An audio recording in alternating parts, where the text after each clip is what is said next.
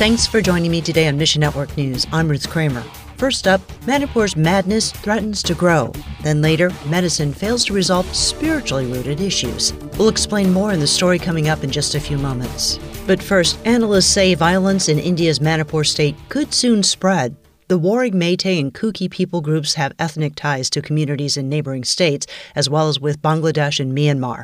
At least 180 people have died in Manipur's unrest, ongoing since May, and more than 60,000 are on the run. A3's Pastor Meng says, the situation in Manipur is not getting better. In fact, it's getting worse by the day. My younger brother works in the police department, and he said that the shooting stops around 3:30 in the afternoon. But around 5:36, the shooting continued. Political opponents criticized Prime Minister Narendra Modi for his inaction. In the latest attack, one of our village volunteers passed away and 3 sustained injuries. Modi's only remarks about Manipur came last month after a Meitei mob paraded 2 Kuki girls around and then assaulted them. For the Meitei, exposing themselves naked is to show their deepest anger and hatred. This wasn't an isolated incident. 2 of our young girls who worked in the car wash were raped and then they were killed. Ask God to intervene and end the violence in Manipur. God is the only one who can stop this madness right now. Next, in Lebanon, despite a variety of religions being practiced, people still often experience life alone. Heart for Lebanon's Camille Melki speaks to the experience he has seeing people transform from segregated lives to lives lived in fuller community. We lived in silos, in segregated communities. Everyone cares for their own sectarian divide. Sunnis alone, Shia alone, traditional Christian Arabs alone.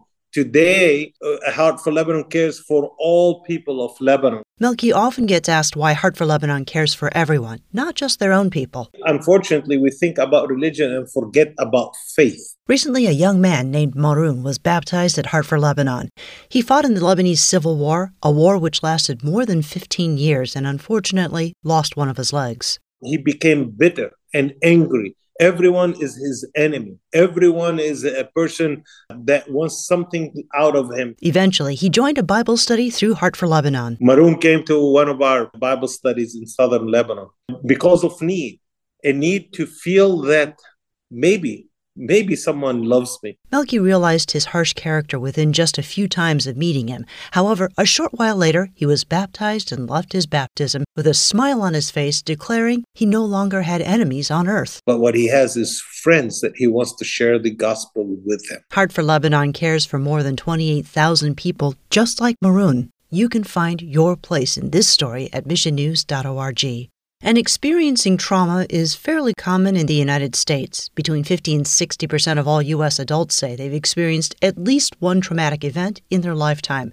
Reactions vary widely, but many lead to harmful life habits. Set Free Ministries Executive Director Dean Vandermeer says, sometimes when we're traumatized, when we're sinned against, we don't know what to do with it, so we push it down, we hide it.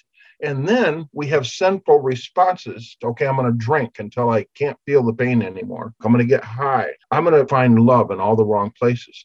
These are all coping mechanisms, and they're all sinful. So then what happens is it gets compounded. Most mental health centers aren't designed to address the spiritual component of trauma. I'm not against mental health, but most of the time, mental health facilities do not have a biblical worldview. Their solutions are going to be medication-oriented. Medication can help relieve symptoms, but it doesn't fix the spiritual issues. When we take the sin that was done to us and our sinful response to it, and we bring it to Jesus and we say, I can't hold this anymore. This is killing me.